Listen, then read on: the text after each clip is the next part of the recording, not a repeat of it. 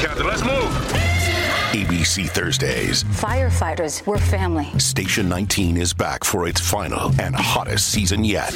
The subject has explosive chemicals. Get down! With fiery romances. You're the love of my life. And Andy is finally in charge. I'm going to be the best damn captain the station has ever seen. Station 19. All new Thursdays, 10/9 Central on ABC and stream on Hulu. I'm Lauren Simonetti. I'm Brian Kilmeade. I'm Kat Timpf, and this is the Fox News Rundown. Tuesday, January 9th, 2024. I'm Gernal Scott. For several days, the nation's Secretary of Defense was in a hospital. The details of that stay hardly anyone knew about, even the President of the United States. How does that happen? When you accept the position, Secretary of State, Director of National Intelligence, Secretary of Defense, there are responsibilities that go along with that supersede, your reluctance to share personal details. This is the Fox News Rundown, Evening Edition.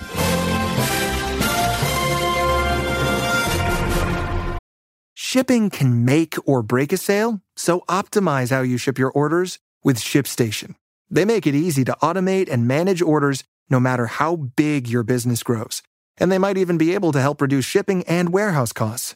So optimize and keep up your momentum for growth with ShipStation. Sign up for your free 60-day trial now at ShipStation.com and use the code POD. That's ShipStation.com with the code POD. We learned after the start of the new year that Secretary of Defense Lloyd Austin had been hospitalized in Washington.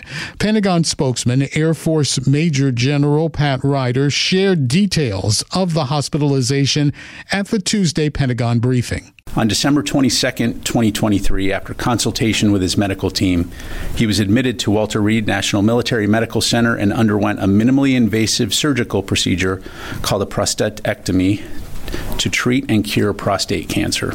It was exactly 2 weeks, January 5th, 2024, before the Pentagon acknowledged that Secretary Austin was admitted.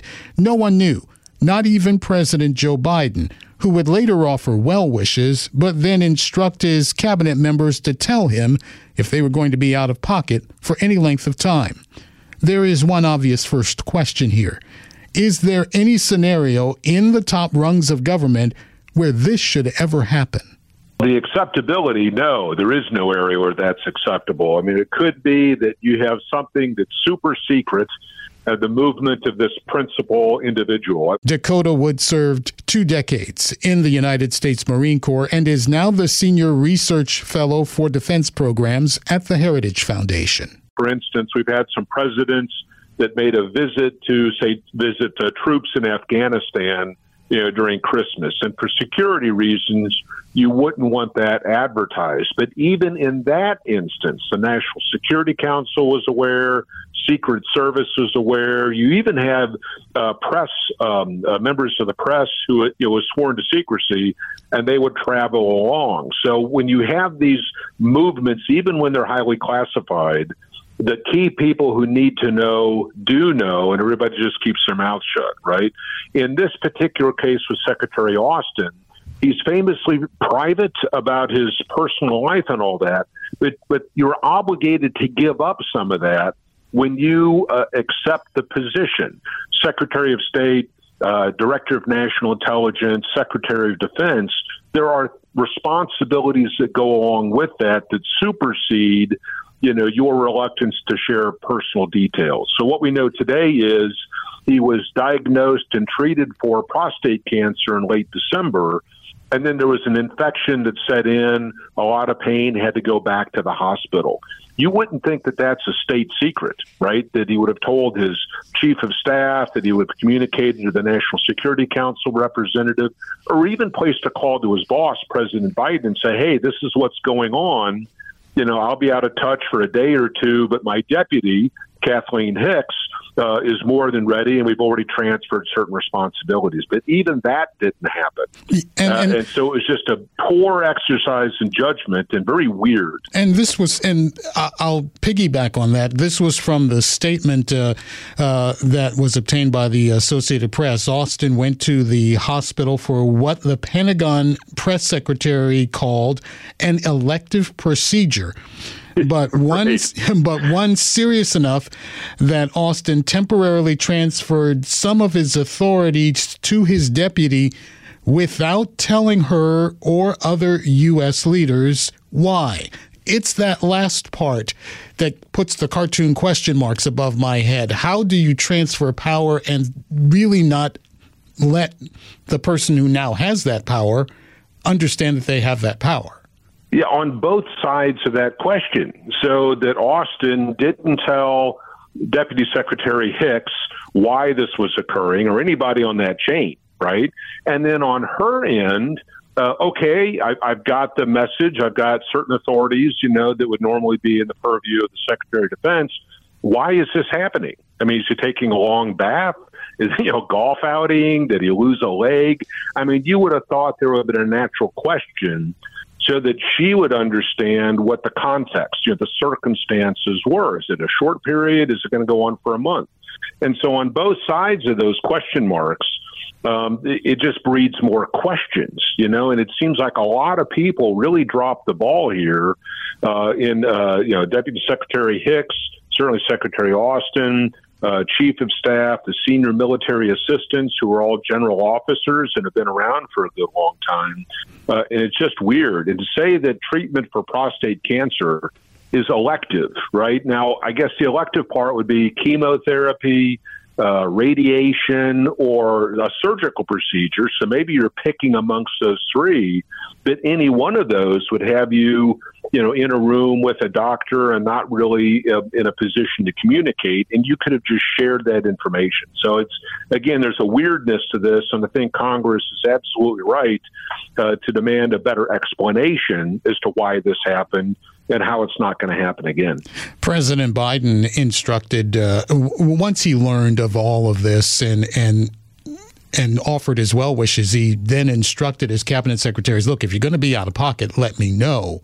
And then there is going to be some sort of, I guess, for lack of a better term, investigation into what kind of led to this. But it's the president I want to get to, and you mentioned it earlier. I mean, for the president not to know, this hospitalization happened on the 22nd of December. It wasn't until the 5th of January that the Pentagon even acknowledged it. For the president not to know strikes up another world of questions.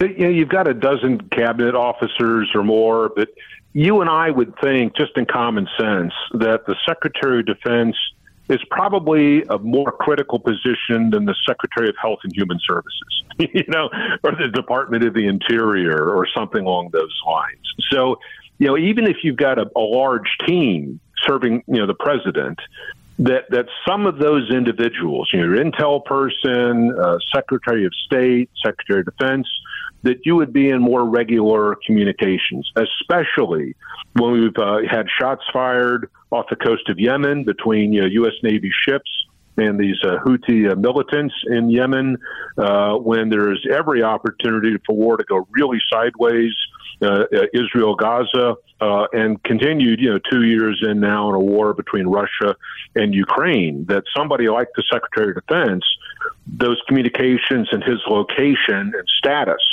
would be uppermost in the minds of these key officials. So, it's another in your crazy cartoon question mark image right there that leads into the 2024 election cycle as to who's really running the shop there in the White House. And are they really thinking through the things that are of greatest importance to the United States? I don't want to push you into a political conversation or anything like that, but does this just play into what the Republicans have been saying about President Joe Biden not being aware, not being totally in control of the situation? Does that play into this in some way, shape, or form? Oh, I think so. And we don't have to play the political game, here in the conversation to just acknowledge the reality that, even today, all the major Republican candidates, Trump and DeSantis and Haley and others have all made comments about this. But even in the Democratic camp or in the Independent, was it Robert Kennedy Jr., right, is still out there. And if there are any aspirants to challenge President Biden, in the election campaign going in, and there are, they're going to pocket this, right? And if there are questions about age or mental acuity, when you have a misstep like this, it really resonates or has ripples across this political scene. A year ago, maybe not, but you're into the heavy political campaign seasons, and even what's sometimes called the optics, the images that are projected when the president finishes speaking. Does it appear that he needs, that he knows where he needs to go next, right? And so, how things are perceived are critically important here domestically in the political sense, but also, as I mentioned before, in a foreign policy, external way too. We're chatting with Dakota Wood with the Heritage Foundation. More of our conversation in just a moment. Wyndham Hotels and Resorts makes travel possible for all. Whether it's the long haulers looking for a great cup of coffee, a roomier rest for the on-a-whim road trippers, or a place to make summer memories with the whole family. No matter who you are, where you're going, or why, with 24 trusted brands to choose from like La Quinta, Days Inn, and Super 8, your Wyndham is waiting. Get the lowest price at WyndhamHotels.com. Restrictions apply. Visit website for more details. Let's go further down that chain of command. You served 20 years in the United States Marine Corps, and thank you very much for your service. Thanks.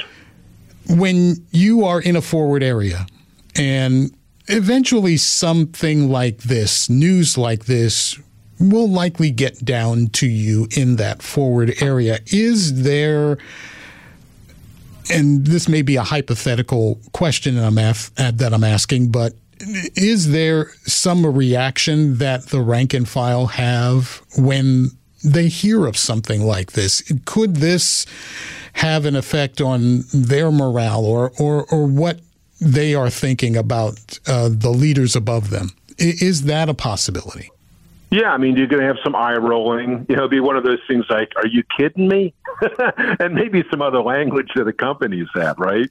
But if you're, out there abroad, whether you're in Europe or on a ship at sea or sub under the ocean or whatever that might be, as we had talked about before, these perceptions and how it affects use in the military and all, it lends itself to people questioning whether the adults in the room, these senior officials, either uniformed or civilian, really have their act together.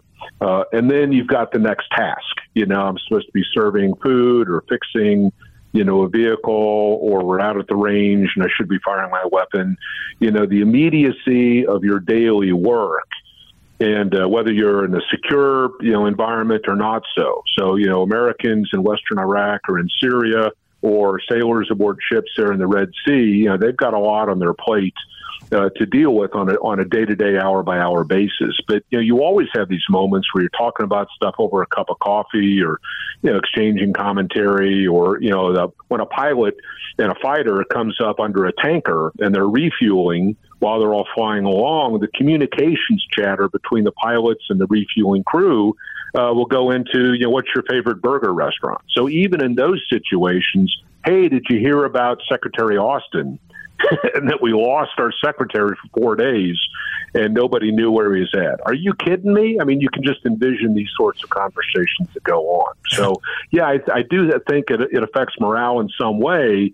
And again, going back to that point about perceptions, do we know what we're doing on a day-to-day basis, or do things seem kind of loose and unsecured, and that can be a very unsettling feeling. Last thing I want to touch on with you, and we talked about it a little earlier, is whatever investigation or whatever fact-finding scenario is going to happen here. Is it just as we know who didn't say something, and that's the secretary. We know who didn't know at the beginning, and that's the president. Do we really want to know who else didn't say something or what policies are in place at the Defense Department that says, okay, if the secretary says don't say something to your higher-ups, then you heed that. What are we looking for, or is there anything we should be looking for in any investigation? Well, I think up until the point this story broke, everybody assumed that things were good to go, that the people who knew things were sharing that information and, we don't have a problem because that's just what you assume. Then it turns out we were all wrong. We were all misinformed, that the people who were supposed to be doing what they were doing didn't. And so even if the answer to these questions is more of a private, we can sort this out amongst the staff, now that it's public knowledge, and that it has occurred at such a high level of government, they will have to over-respond, right, just to regain confidence and to reassure everybody that, no, things have been fixed, whatever the communications problem was, has been corrected, and then people are going to know exactly what does that mean, how did this happen, and they will just have to respond to that. And so the weird thing that I heard today or yesterday was the chief of staff, who's back on duty, has now asked an external agency, still in the government, but to look at this, and it's going to be a 30-day review. 30 days? Are you telling me that something that's this newsworthy and that could affect national security at such a high level, that it's going to take a month to figure this out? You'd think that they'd call everybody in the office, the few people involved, and have a report out in about 6 hours, right?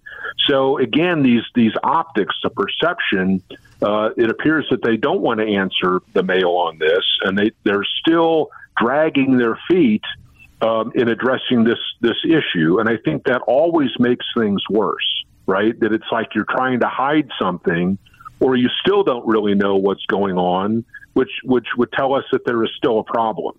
So I think the sooner they come with a fulsome, comprehensive reply to settle everybody's nerves, the better it would be for the secretary and for the administration. Well, we have definitely not heard the last of this. Will the answers surprise us? We don't know just yet, but we will wait and see.